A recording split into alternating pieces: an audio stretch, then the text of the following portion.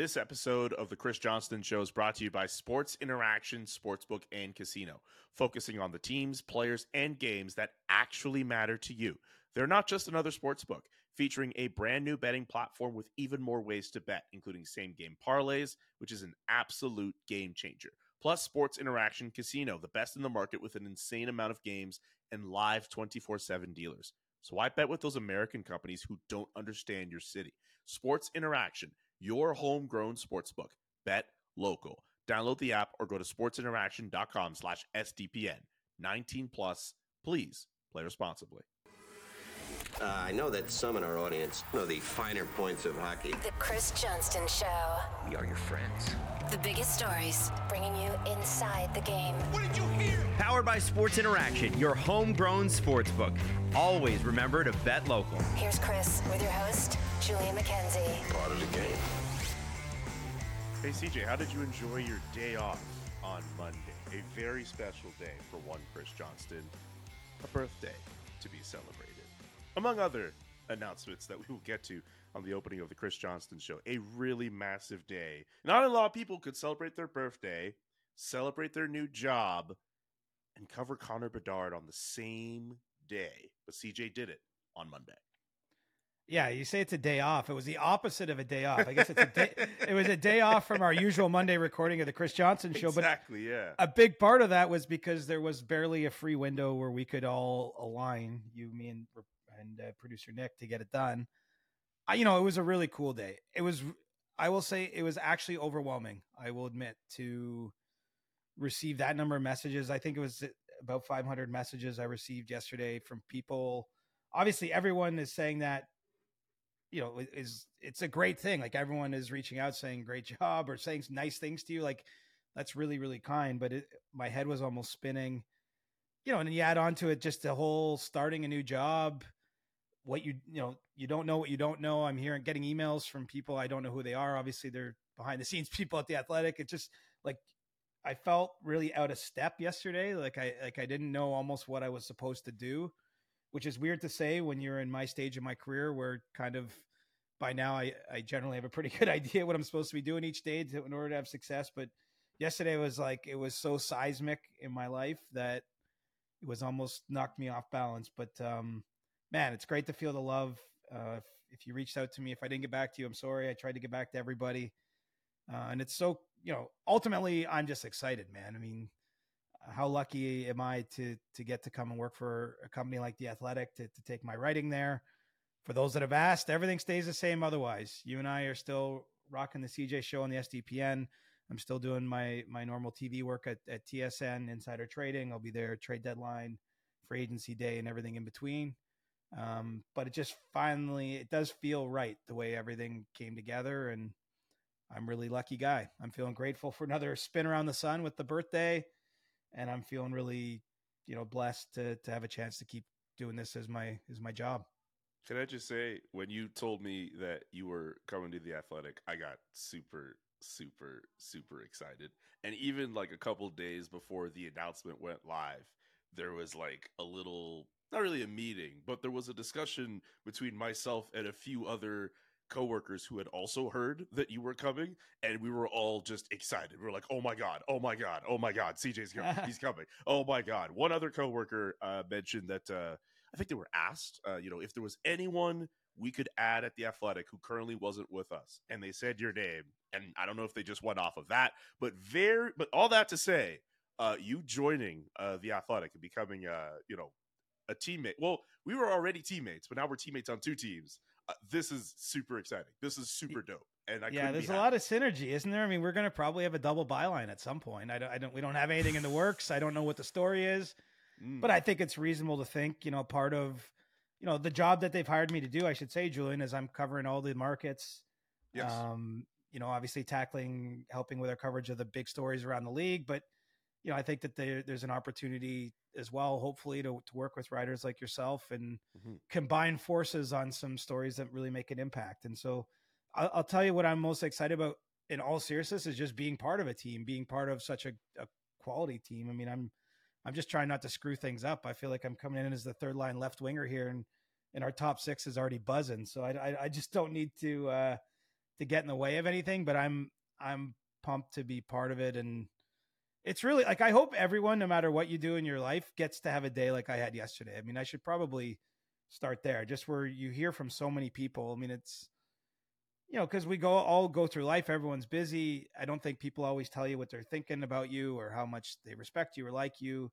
But then sometimes when there's a big moment like yesterday, I think it prompts a lot of people to reach out. And I was floored by the reaction and especially having a birthday. I think you're just reflective in general. Just like, wow, like I'm really lucky to get to this point in my life where I get to do this for a living, like living my absolute dream. Anyone who read my letter or has listened to our pod will know that this is the only thing I've ever wanted to do professionally, and to do it at such a high quality workplace with so many amazing colleagues and everyone being so excited. I mean, like, God, I feel like I'm bathing in good vibes right now. I got nothing but love being sent my way. Who was the coolest person to reach out to you yesterday? I heard from an NHL GM, and I just won't name him because obviously it was private, but he said, how do you put it? He said something like, "You're like the new Mike Keenan. Like, how many places do you work? How many people are paying you?" Mike so Keenan. I thought that was funny though, just sort of chirping me. But obviously heard from a few GMs and agents, and I mean, really people right across the industry. I heard from actually the interesting part is, because I'm getting older here, man. I heard from like some people like that I went to high school with, like people that I'm not in regular contact with anymore. Yeah. I mean, obviously the Athletic has a massive reach, with the the sale to the New York Times, pretty prominent publication. So like even people I wouldn't have expected, just because I've kind of fallen out of touch with them, time goes on. Like I can't say there's one person, but I like that I was getting chirped a little bit. Had a few funny memes sent my way from people. So I mean, in all seriousness, I'm really happy never to have to get a real job. I'm trying my best to, because it doesn't feel like work doing this, though it's obviously long hours and nights and weekends and travel and blah, blah, blah, blah, blah. We don't have to live there too long, but like I love it. And so to join the Athletic just feels right. It's been a long time coming. I could probably say this since it's my own podcast. I spoke to them a few times in the past about jobs, and for one reason or another, it never worked. But third time was the charm. We'll put it that way. I'm about to say, man, like there was a time when I thought, I mean, around the time we were about to meet, I thought it was going to happen, but it didn't happen. But yeah, thank God it happened. Like now, like it's been a long I time actually coming. believe things happen for a reason, though. Like absolutely, because I mean, first of all, I think it's indicative of the fact that we twice talked pretty seriously about jobs that didn't happen. That both sides were still eager for a third conversation. I think that says something about the nature of those discussions. And, the first time was tied to the fact that I had, my job. I was working at Sportsnet and getting to do Hockey Night in Canada, and I didn't want to give up my spot on Hockey Night in Canada at that point in time. The second time, there was a lot more moving parts and just wasn't quite the right fit in that moment.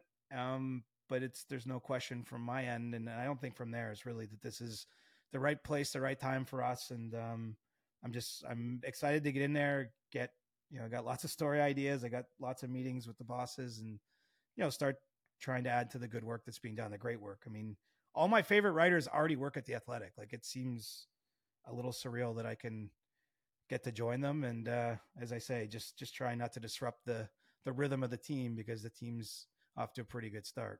How often are you going to be writing? I don't have an answer for that. I didn't sign or have discussions that were tied like to a certain amount of output. I would expect a lot. Obviously it's my full-time main employer.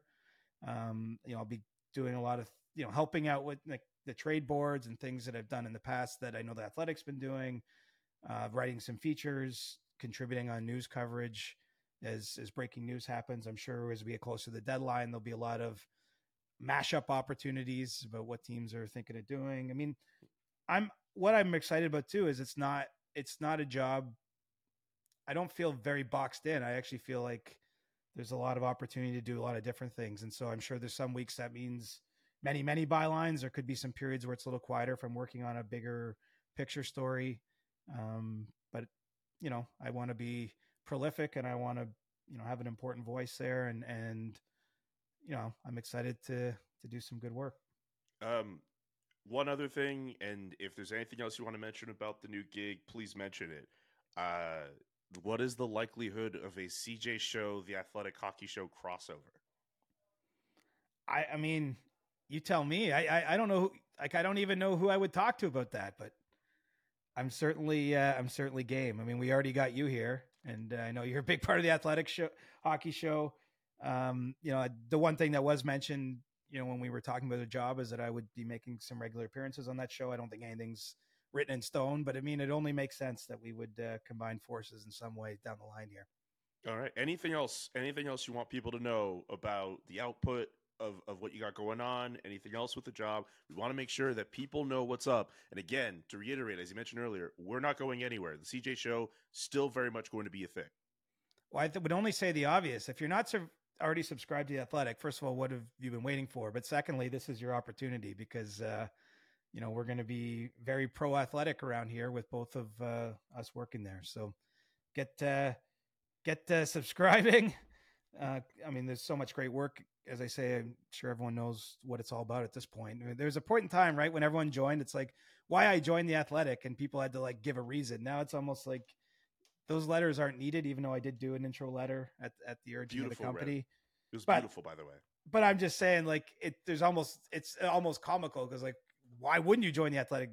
I joined The Athletic because they called me and they offered me an awesome job, and like, why would I miss that opportunity? So I'm excited about it, and I love that we're starting off, and you and I have a Puck Doku challenge right out of the gate here.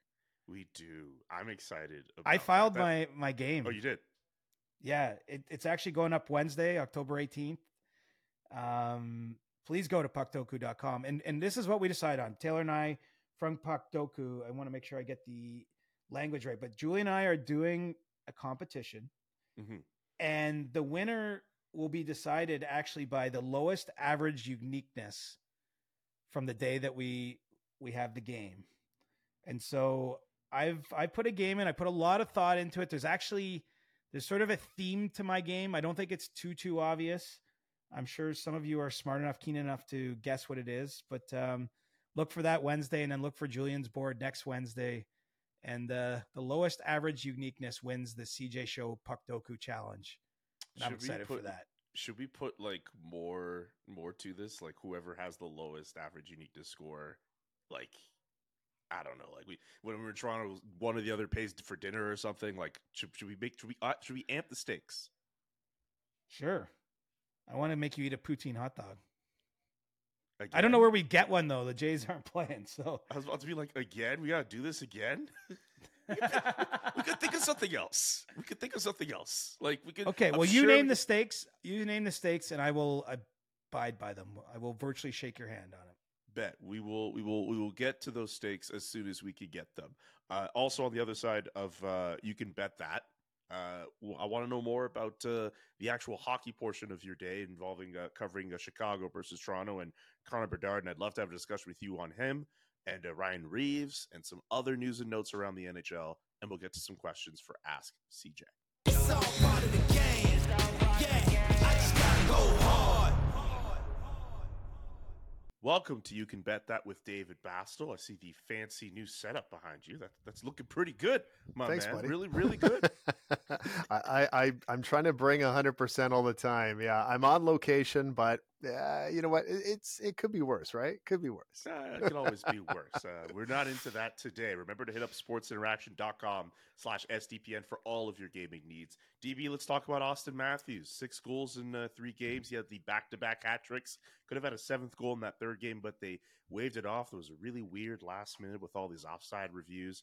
What do we got on SI with Austin Matthews today? Yeah, and of course, as soon as he comes out to this blistering start, just like the Leafs, pretty good start, 2 wins. They lost to Chicago on Monday night. So you start to see these Leaf props prop out of everywhere, for lack of better words. And one that's actually pretty popular right now at Sports Interaction is Austin Matthews, 50 goals in 50 games. You get it at about 25-1, which is pretty good value considering the massive head start he's off to. But CJ, as you know, he can go into these dips where it's a couple games and he's not always going to come back with 3 goals the next night or anything of that nature. But I don't know, at 25-1, it seems like a reasonable flyer. Yeah, that's not crazy to me. I mean, we all know, having watched the league and so many great goal scorers, 50-50 is really, really tough. I wouldn't say it's likely for anybody, but when you're talking with someone with Austin Matthews' shot, his history, his start, having, put a few goals in the bank here, 25-1. Like, I feel like there's value in that play. I Yep. really do. Who knows? I also think he's motivated. Last year was a down year for him, and it's not to say he wasn't trying last year or anything like that, but he looks healthy. And I think, with the season McDavid had, getting to 64 goals, I could see him really putting the pedal down. So this is not a crazy proposition to me. No, and there's a couple other ones too. We've added Maple Leafs to win the President's Trophy. Maple Leafs, of course, still the favorites in the Atlantic Division. So, you know what? One of our big customer bases, of course, in Ontario. And so you're going to get the Marner, Matthews, Nylander props coming out. And we try to cater to those Canadian markets. And we look forward to also October 24th coming up. Every single NHL team will be in action on that night. I just wanted to promote that right now because we're coming out with a massive contest, and the three of us will talk about that another time, but something to consider because we're creeping into the end of the month, so to speak. So we're really looking forward to it. And the league's doing the staggered starts to those games. I think the Leafs start at 6 p.m. that night, which will be interesting. That's going to be pretty cool. It is. All the more reason to be excited for October 24th. Don't forget to check out sportsinteraction.com/SDPN for all the best odds before game, in game, and the best props. sportsinteraction.com/SDPN. DB, thank you. Thanks, guys. Okay, we've already addressed the Athletic. We addressed your birthday. Connor Bedard was in Toronto on Monday. And Chicago getting a win over Toronto. No hat trick for Austin Matthews. He got back-to-back hat tricks in the first two games of the year. I want to talk about Connor Bedard. I know he didn't get a point in that Monday game, but I'm really fascinated with the discussion that's starting to brew around him with regards to the media access and availability, or lack thereof in the case of Toronto, where he wasn't available on the morning of game day and post-game. And Taylor Hall spoke about some of the coverage around him too, basically saying it's starting to get a little bit much. And I'm just curious about how you feel about all of that. Like, are we at a point where we are covering this player too much or not as much? Or how do you feel we're handling that? Well, I don't think he's being covered too much. I mean, look at the early returns, right? The first game on ESPN, his NHL debut in Pittsburgh, set records for them. I think if you look at impressions and things online, I think there's a huge amount of interest in Connor Bedard, but I do think that there's a conversation to be had about what, the NHL can do, what the Blackhawks PR team can do, or management team, in order to protect him. And I think that they're still finding their way. I mean, look, you're talking about a player who just turned 18. He was 17 when he was drafted by Chicago at the end of June. And, I have to say, I mean, he's extremely agreeable as a media interview subject. I mean, if you think back to the World Juniors last year when he was having 6 points a game and became this massive story, he was speaking every day.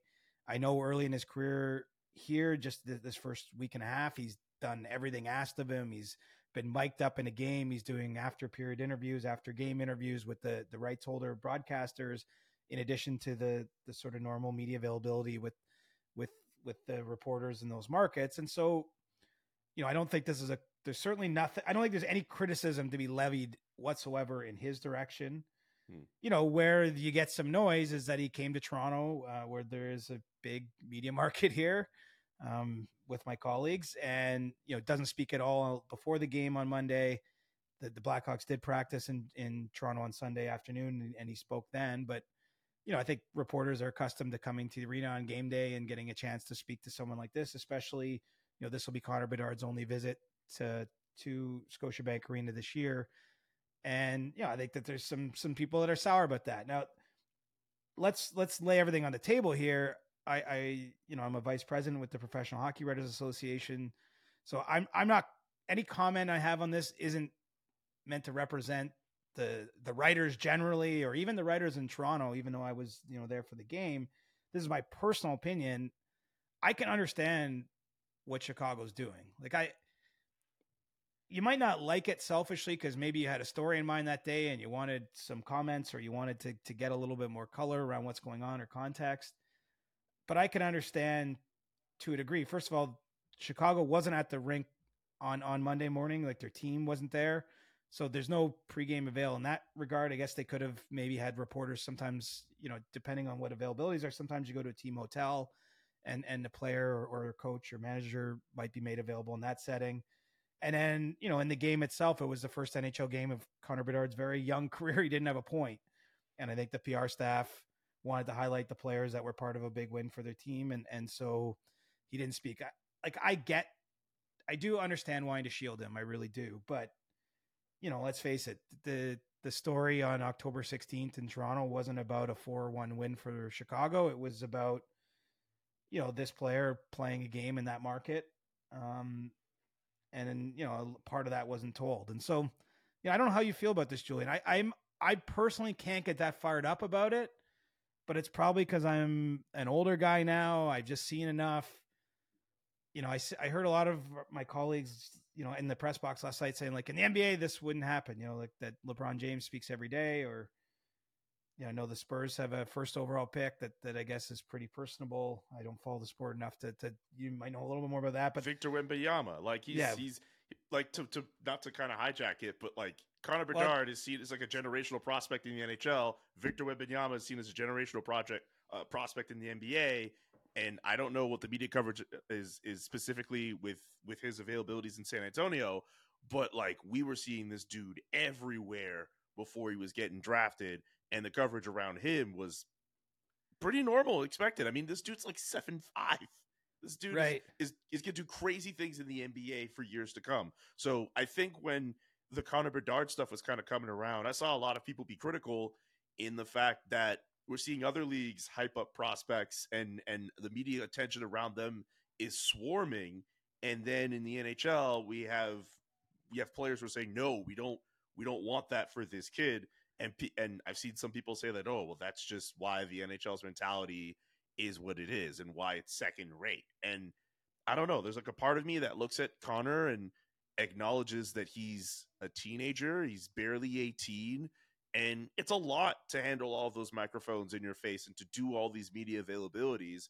But it seems like he is, as you said, doing everything that's being asked of him and going above and beyond. Like, I didn't think he'd be on a show like the Pat McAfee show, to be quite honest with you. At the same time, though, like he has to go through that coverage. Everyone who's been in that position has had something like that, especially with the talent that he has. Well, and everyone's looking at it a different way, right? Like the Toronto media or some members of it are probably looking at it like this is his one day here this season. Like this is the story. Like this is their thing. Whereas I'm sure the Blackhawks PR team, keep in mind, this team has yet to play a home game yet this year. They've been on the road since, last Monday, which is a long time away, and dealing with a lot of stuff. They're looking at like, how do we manage this one day for this kid? Like, how can we maybe make it a little better? And here's the truth for those that haven't been in our roles, Julian, like it is not uncommon for reporters that cover a team on a daily basis to almost make kind of deals with the team in a sense that like players that are in high demand, it might be like, okay, you speak to them today, but tomorrow will be an off day, or, like that kind of thing happens. When the Leafs had Matthews and Marner and Nylander all play as rookies, Lou Lamoriello was a general manager that season. They had a rule that those players couldn't go on the broadcast. They couldn't do those after period interviews you see, or the over the board interviews. They were restricted. The Leafs actually still have that rule for their rookies. It's not as big a deal now with respect to Matthew Nyes and Fraser Minton, but they don't have the kind of rookies that maybe were in the kind of demand, especially, Austin Matthews and Mitch Marner were. Matthews scored 4 goals in his first game and didn't do an interview until after the game was done. He didn't do anything special with the broadcast, for example. And so that's how the Leafs managed at the time. I don't think this is anything new what Chicago's doing. I don't think it was anything personal against the Toronto media in this case. I think really it's more a fact that they went through Pittsburgh and everything that was opening night. They played back-to-back in Boston. They went to Montreal. They had a practice day there. He was available there. They had Saturday hockey night in Canada in Montreal, all the exposure that comes with that. They came to Toronto on the Sunday. He was available then. Taylor Hall spoke to the media. Donato, Luke Richardson, the head coach of the Blackhawks. And it got to Monday, and I think they were like, uncle, because of everything they'd been through leading up to that. And so I think I think it was more a collision of things than any malice. And look, I'm not going to tell any of my colleagues, they can be critical of Chicago or Connor Bedard if they wish. I mean, it's all fair game in the fishbowl, but I'm just saying personally, and I'm not speaking for anybody. I don't think it's really that big a deal. He is 18. It's a tough start. Like, I don't think, as much as I was hyping this up like 2 weeks ago before the season started, like, how crazy is this start to his career? The more I've thought about it, it's really a difficult thing. What the schedule makers handed Chicago and Connor Bedard. And so I think they're managing it as best they can. And so that's sort of my piece on it. I'm sure I'm going to have some of our colleagues like, come fight for us. We need this access. And I would love the access. I mean, I was there in the dressing room last night, hoping that Connor Bedard would speak, but I can understand how they got to the point where he didn't. By the way, with that schedule, I keep saying this, they go through all of those games: Boston, Pittsburgh, Montreal, Toronto, Colorado, caps off that road trip, and their very first game at home against Vegas. Like, that is not an easy stretch to start. I appreciate it for the media standpoint. It is not an easy stretch for Connor Bedard. Well, and I think the game in Colorado is at like 8:30 at night too, or something. Like, it's like a weird start time, and they fly back and they land at 4 a.m. and then they're playing like before they play that Vegas game. I mean, look, and I'll say this: Chicago's actually had, for what we expect of that team, a pretty strong start to the year. I know internally, Nick Foligno gave a little speech after they were losing in Montreal, saying like, let's finish this road trip, above 500, 3-2. So they're 2-2 going into the game in Colorado. They got a chance to do that. I mean, that's what's interesting to me, honestly. Probably the most interesting thing that happened in the last 48 hours is that Taylor Hall, unprompted, to the reporters after their practice, mentioned that Bedard's doing too many interviews and too many in-game things. And, that came from obviously a player who's played in the Canadian market, who was a former first overall pick, a former Hart Trophy winner, someone who's been around the league a few spins, and frankly, who was acquired by Chicago to be a mentor to Connor Bedard, along with guys like Nick Foligno and Corey Perry. I mean, they brought Taylor Hall in. Boston had a cap situation in the offseason, and the Blackhawks took the opportunity to bring him in because of all he's been through, and I think the way he can be a leader. And so I wonder if some of the conversation now is being driven from the bottom up versus, management, or even, the PR staff saying we have to manage this. I mean, maybe it's the players themselves that are saying like, let's give Connor a break here. And water will find its level. I mean, first of all, if you play 5 road games out of the gate, now you're going to have a steady diet at home at some point. And I think that he'll be a little less novel around the league. Like, he will have been everywhere. And you get it now. Like, I know Sidney Crosby and Alex Ovechkin and even Austin Matthews, Mitch Marner, these guys, Connor McDavid, do tons of interviews, and they'd still have demands on them. But I think it's more normal to see them, and they do get some more days off. And I think that will come in time for Bedard here. But, it's kind of intriguing. It's a new media world too. There's more things that he could be doing. You're seeing a lot of the content roll out that was done at the media tour in Vegas, whether he's on a couch with Colby Armstrong or talking to Sidney Crosby on ESPN. And, it's been a lot. I think it's fair to maybe want to pull back a little bit. And who knows, maybe a nice byproduct for it is pissing off the Toronto media. I know everyone outside Toronto, Toronto loves to pick, or the rest of the league loves to pick on Toronto. Oh yeah, poor Toronto. The last thing I'll just say about this is center of the universe, right, Julian? I'll just say this was interesting to me from Patrick Johnston from the province. I think Connor Bedard, including that game against the Leafs, only 3 national games for him on Sportsnet this year. There's like 2 other games in January, including one against Vancouver and another one against Calgary, which will be on the Saturday. So that for my guess, I'm circling whatever date that is as like his after hours like debut, as far as I'm concerned, because that'll probably be the late game. So I can understand for Sportsnet too, and not to pick on one specific outlet, but like if you're only going to get that type of player so many times on your broadcast, like you milk it for what it's worth. Right. And look, Sportsnet did get Connor Bedard pregame last night. Like they got him. Sean McKenzie did an interview with him in the hallway before the game. So he still did some media for the broadcast. It just was the general reporters he didn't meet. I wonder about the significance of national these days. Like, because every game is available if you want to see it anyway. You know what I mean? Like, part of what used to make national so significant is that, like, that's for some teams or some players, that was sort of the only time you got to see them. But I mean, let's face it, if you want to watch pretty much anywhere in the world, if you care about like a Connor Bedard game against St. Louis on a Tuesday night, like a game that isn't being hyped up as some big thing, like you can still watch that game. You can watch him. I'm not saying national doesn't matter, because there's more eyeballs on those games, but I think we're moving towards a world where every game is sort of national or international. We just need to drop those blackouts. Yeah, that was literally what I was about to say, because there are some people who are listening to what you're saying and they're like, that's not necessarily the case for everybody. Like, I think it's ridiculous that blackouts still exist. And if I want to watch any game, I should be able to watch any game without having to go to some illegal streaming site. Not that I do that, but I'm just saying, like, it's just like, Not that we're endorsing that. Not that we're endorsing that. It's just like, I think it's ridiculous. Like, I saw a friend's tweet the other day, and I get it's not Sportsnet, but they were trying to watch like a game on like TSN, and they were saying that like there were all these games that were supposed to be available on some of the different TSN channels, and just because they weren't in those regions, they could not watch any of those games. Like, that's ridiculous. You should be able to grow that product and have, like, there are fans of Canadian teams specifically across the country, and they should be able to watch whatever team they want to, no matter where they are at in this country. Like, it's ridiculous. Well, I know I've worked for every media company, it would seem like, but I still don't always know how it all works behind the scenes, to be honest. But I have to believe we're going to get to a day where like every game is maybe even produced by the league itself, and is just distributed in different ways. But like, I think we'll get to a day where like regional and national distinctions aren't that important. I mean, it's only natural to me. Like, so I was riding the subway home last night from last night's game, Julian.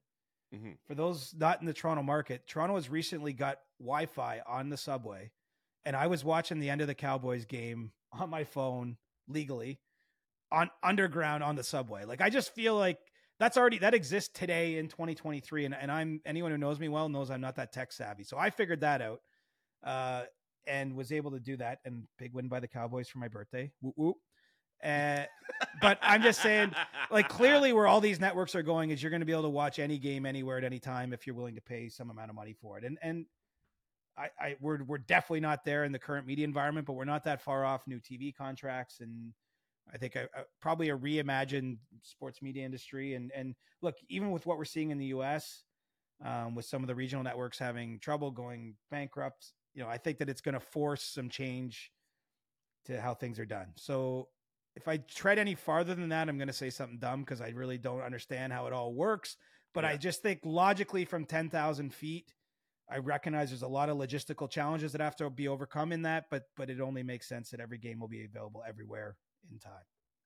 Okay, before we get to some other news and notes around the league, I have another Leafs question for you. Ryan Reeves, there seems to be a debate about his usage and his importance to the Toronto Maple Leafs. Like, he's a guy who seems to be good in the room. He's going to try to, show off the knuckles every now and again. He's already gotten to a couple scraps. He is not an analytics darling. But then again, he was never supposed to be an analytics darling. I believe the Jesse Blake Sports Report, their latest episode, they addressed the Ryan Reeves debate. Where do you stand on Ryan Reeves, the Toronto Maple Leaf, and his contributions to the team? Well, anyone who's like measuring his contributions by the expected goals metric or Corsi or anything, and look, I'm not anti-analytics in any way, but I think Ryan Reeves has played almost 900 games in the league, I believe. Like, we all know what he is. The Leafs didn't bring him in to make their fourth line have more opportunity at scoring goals. So I think it's pretty clear the swagger he brings. It's pretty clear that he's willing to take care of teammates on the ice when the situation calls for it.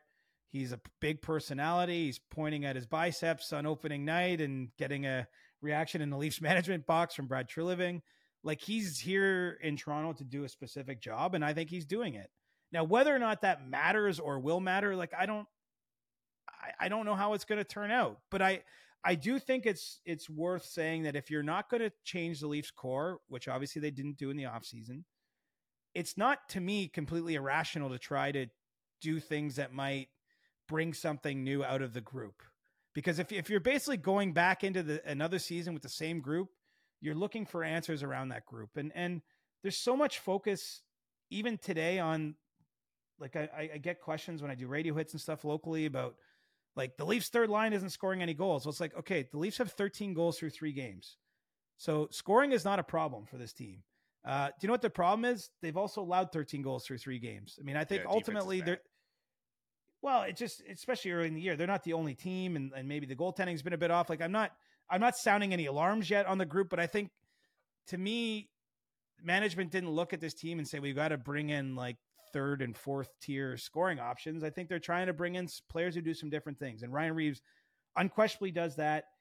Obviously, the length of a contract for the kind of player is that the AG is a 3-year deal, over $1 million per year. Like that, I think you can debate, like, wow, that was more than I think most people thought he would get.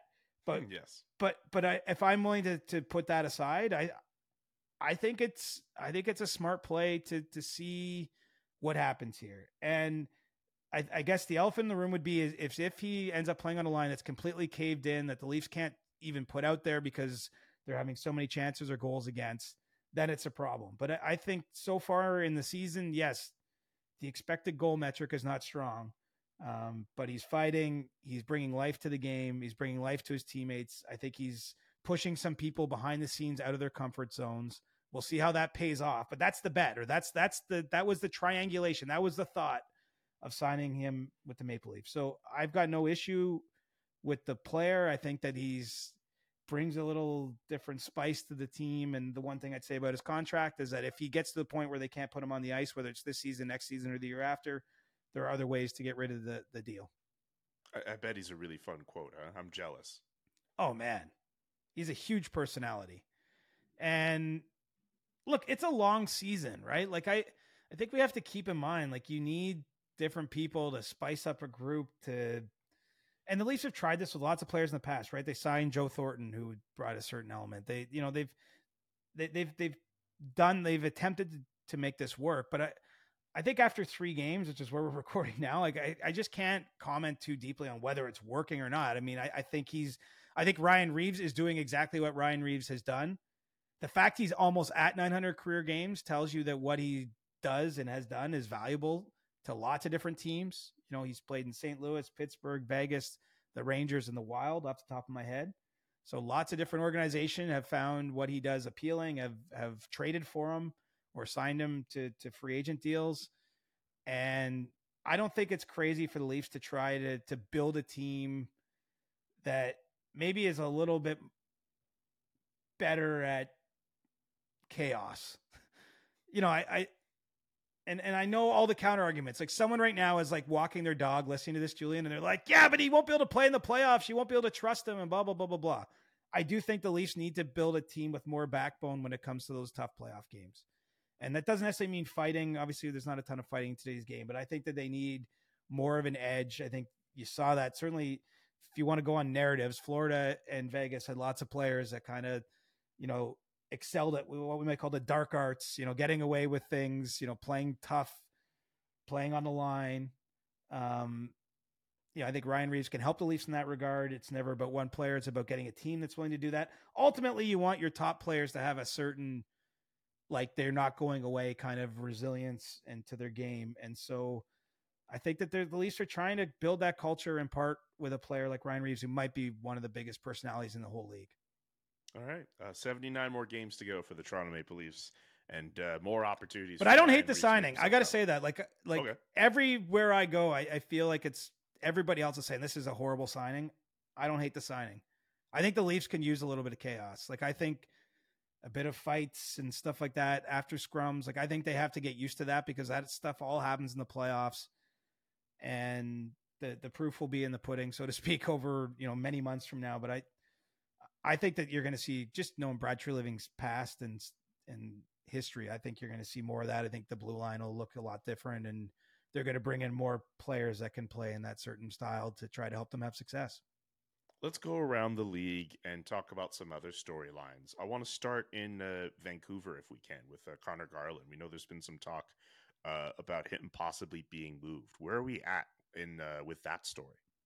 Well, it's sort of an interesting story, right? Because the trade, so there hasn't been a trade request. I think it's just at a point where, at least not in a formal sense, where the team, has been trying to move Connor Garland, probably going back a year, maybe a little longer, for cap purposes. We know the Canucks have had a real cap squeeze, and ever since Patrick Alvin and Jim Rutherford took over that organization, they've been looking for ways to ease that. They haven't had success in trading Connor Garland. So what's happened in the last week or so is Connor Garland changed agents to Judd Moldaver, pretty prominent figure in the industry now, who represents Austin Matthews, Connor McDavid, Zach Werenski, Roman Yossi, a number of other players. I'd say probably he's tracking, if he's not already there, to being probably the most impactful agent in the game. And so Connor Garland makes that move in part because he wants Judd to try to help find him somewhere else to play. And where we're at right now in this moment is, I think that's in a bit of a holding pattern. Connor Garland might be open to change. I think the Canucks might be open to making that trade, but finding a trade partner a week into the season maybe isn't as easy. I think the urgency on the other end for teams that are at least, curious here to pull the trigger on a trade is not that high. Everyone still likes their team, right? More or less. And injuries haven't piled up and all sorts of things. I mean, there's a reason why trades don't typically start happening in the NHL until around US Thanksgiving, which is still a month or more away from where we are today. But, it sounds like there's maybe 5 or 6 teams that at least have enough interest to want to engage in some conversations. I count among them Nashville, Washington, Columbus. I think Carolina at least is willing to explore there. Again, I don't sense that the teams, though, have the same desire to just like make this trade. I mean, we'd probably be breaking down how the trade looks if it was that simple, because the Canucks are ready to deal. And I think Garland would welcome a move. So, I think it's something we'll keep our eye on, Julian. Garland's got this year and 2 more on his contract. The Canucks know they're going to have to retain salary in this deal, and I would expect they'll do so. And I do think it's going to happen, but it just seems to me you're either going to need one of those teams to get really excited about making a trade, which could happen. I mean, some of those teams are off to a slow start, not scoring a lot of goals, might be like, hey, this is the injection we need, or maybe an injury or something might change their outlook. But certainly I do think you're going to see Garland moved on from Vancouver at some point during the season. Okay, we moved from Vancouver to Colorado, where the Avalanche recently re-signed Devin Taves to a 7-year deal with an AAV of $7.25 million. That is a really good deal on the surface of things. How do you see it? It's a good deal, but I don't know. Like, it was portrayed almost like the player took a bad deal. I don't think that's necessarily the case either. I mean, look, Devin Taves, he's had a great impact since going to Colorado. It was a savvy trade by the Avalanche to bring him in from the Islanders when the Islanders were at a sort of standstill and they couldn't pay him. He was part of their Stanley Cup win. The under the hood metrics are off the charts for Taves. And I think this is something they can, there's no reason to see that falling off, but you're signing a player well into his 30s now by the time that 7 years plays out. And I think there's benefit to getting it done early in the year. He would have been a potential unrestricted free agent after the season.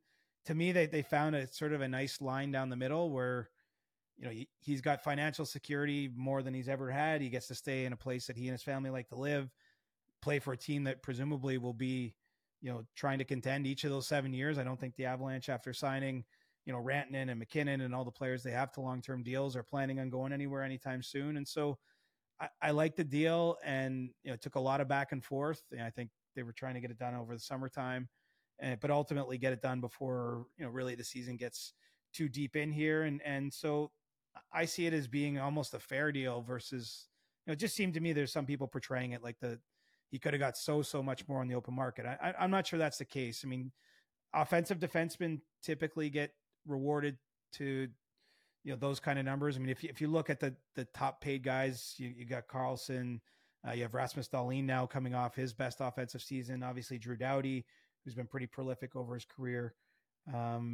It's usually those type of players that, Makar, you have to think Makar was an internal. There's no way he was going over Makar, right? So, this is the sort of stuff that plays out over a negotiation.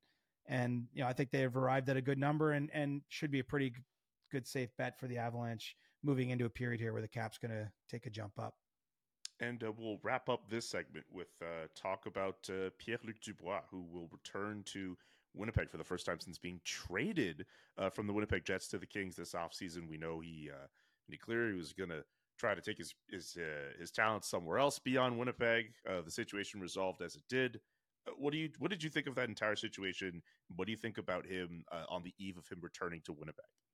Well, it might not be as big a deal for him because he's been through it before, right? I mean, this is a player who forced his way out of Columbus once upon a time, and so he's kind of lived this before. I think that, Pierre-Luc Dubois has landed somewhere he's happy. He signed an 8-year contract after that trade from Winnipeg.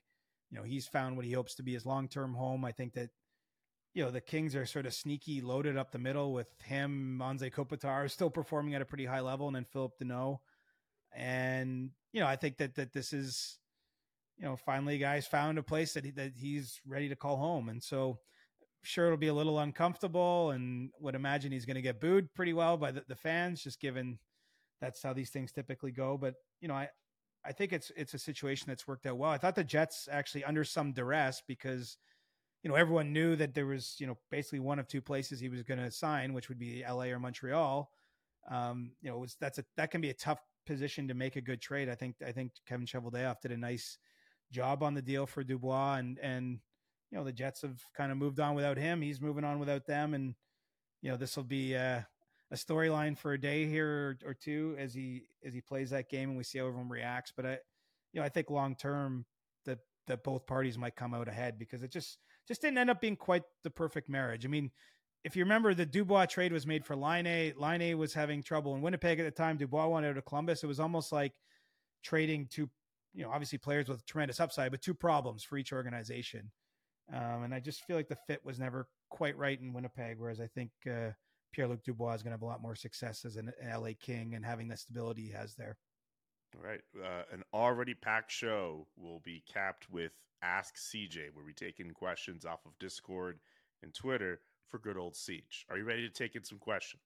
Ready to go. Hey, I do know, by the way, we're going to do a mailbag feature for me at The Athletic. So I don't know if it'll be called or branded Ask CJ, but Ask CJ will live on in some form at The Athletic once I get writing there.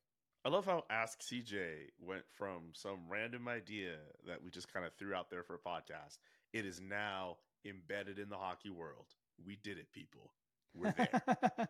That's the beauty of a podcast, right? Is like some certain things just take on a life of their own. You don't even know how. Like we just sit here and exchange ideas and goof around, and then some stuff sticks, right? Exactly. And it worked out. Let's get to Congo Red's question. What is the best non-sports live event you have ever been to? Ooh. Best non-sports live event. I'm guessing it's a concert, but it could be like some type of festival or some other, like, I don't know if you've been to like Cirque du Soleil or anything like that. Like, well, as much as I want to say the Cultivate Festival in Coburg, where I once had the chance to be a celebrity judge alongside Fred Penner of the best butter tarts in the Coburg area. You should actually go to some context. You should add some context to some of these people because that person anyway. I don't know. You don't know who Fred Penner is? I don't know who Fred Penner is. Legendary children's performer. Fred Penner. I don't Put know it this way. When I was a celebrity judge at the Butter Tart Festival with Fred Penner was getting more people asking for selfies. I mean, I have no doubt. And with good reason. So as much as I want to say that event, and everyone should check out the Cultivate Festival in the Coburg area every September. My friend Jeff Bray and Nicole Beatty organize that. Mm-hmm. I would probably say, I don't know why my brain went there. You're just trying to flex. But hey, man, I was big shit at the Cultivate Festival. You know what I'm saying? You just trying to actually. Shit. I get it. This is a true story. That was the first time I'd ever eaten a butter tart, and I was on stage, like in a live event, eating butter tarts and judging them. And I'd never had a butter tart in my life. Oh my god! So I don't know if I was the best. I I guess there's two ways of looking at that. I didn't come in with any preconceived notions of what a butter tart should be. So that exactly, that's the counter argument. And I haven't eaten one since. And this was a few years ago. Oh my god! They didn't invite you back? No, I couldn't go this year. But I'd like to go. I'd like to be back. I'll say this. Probably Lollapalooza. I went to Lollapalooza many years ago Oh, in really? Chicago, and it was just an awesome weekend, like great weather and just banger bands, like one after another for like 3 straight days. So I would say that's probably like off the top of my head, the most memorable or best sort of concert experience I've had. That was a long time ago. I don't know if Lollapalooza's crossed the shark. Maybe it's not as good nowadays. But 10 or 12 years ago, that was where it was at. But as you would imagine, I don't get a chance to, I love sports. So I try to get to other sporting events and obviously go to a lot for work. But I'm not going to tons of concerts or things these days. Who did you go see at Lollapalooza? Well, it was a long time ago, and that among the bands that were there, it was actually the first place I ever saw the National live, and the show the National put on that day was like they had me for life after the way that show went. But I remember like Metric was there, Love Metric. the XX, Stars. Oh man, you're putting me on the spot. Here, let me see. Are you literally good? You're literally going to pull up the set list? You're Not the set list, but the poster. The poster. Yeah, Yeah, not set list. Sorry. Because I'll tell you, because I didn't see every show, right? I mean, no, but you can't see every single show at these festivals. The Strokes I went to, Arcade Fire, Phoenix, MGMT, I love Phoenix. The Black Keys was awesome. It was really good. Honestly, I just remember it was like, it just felt like one after another, and you're just sitting out there and like, frankly, like having some day drinks in a park in Chicago, like great weather. Like it was awesome. It was so much fun. The other thing I'd say, I'm not too cultured, but I saw the play Hamilton in London, England, and that might be the other best non-sporting live event I've been to. I didn't know anything about Hamilton at the time. Like I was aware that it was a social phenomenon, but I just like went, and it was awesome. Like I remember like the show opens and like they get through like the first act, and I was like, holy crap, like this is awesome. To the point that like sometimes I'll even just put on the music now because it reminds me of the play. So like that was, to see that like literally a few blocks from Buckingham Palace in the theater there was pretty cool too. Those are some really great answers. I dig that. That's really cool. But also the Cultivate Fester in Coburg. Yeah. Yes, we have to plug the Cultivate Festival in Coburg. How about this one from lady_Lori_QC, or I think she's just Lori. What's happening with Kirby Doc in Montreal? He suffered a big injury over the weekend. Nothing good, unfortunately. Kirby Doc, I actually was at the game opening night in Toronto for the Habs, and he might have been the best player on the ice. Certainly his line had a huge impact on that game. And unfortunately for him, a player who's dealt with injuries too much early in his NHL career, it sounds like he's going to be out, for quite a long time. And so I don't have the exact nature of that injury to share here, but unfortunately, I don't think we're going to see him play for a long period of time. And I just think that's too bad because, you're talking about a player the Canadians are obviously hoping to take further steps to be a part of their team as they become more competitive and move into a window where they're challenging for a playoff spot. And this is another big setback for him personally. From Chris Thorne Art on Twitter, or X, however you choose to call the app. 2 games in, and the LA Kings goaltending situation has me more worried than ever. What do you think? And are you hearing any rumblings? No specific rumblings just yet. I think it's early, but it's also notable, Julian, how many teams are carrying 3 goaltenders right now. And I think teams are wary of potential waiver claims. And if things go a certain way in LA, I mean, I think that they could be one of the teams looking for an upgrade there. And so we've seen a number of teams protect their assets. I'm thinking off the top of my head, Detroit, Buffalo, Montreal still has Caden Primo.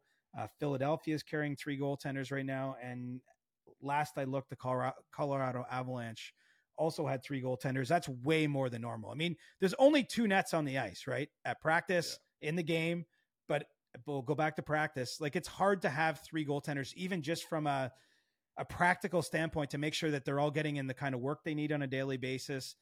And so teams typically really do not want to carry 3 goalies.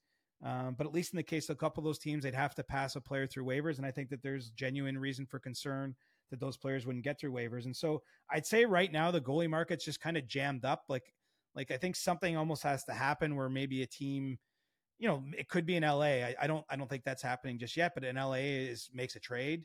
But right now, I certainly know there's a few front offices trying to protect their goalie assets and not wanting to put those players on waivers. And in part, it's because I think there's a lot of unsettled creases around the league. Last one from the actual Puck Doku account was in the mentions. Who's going to have the better Puck Doku game?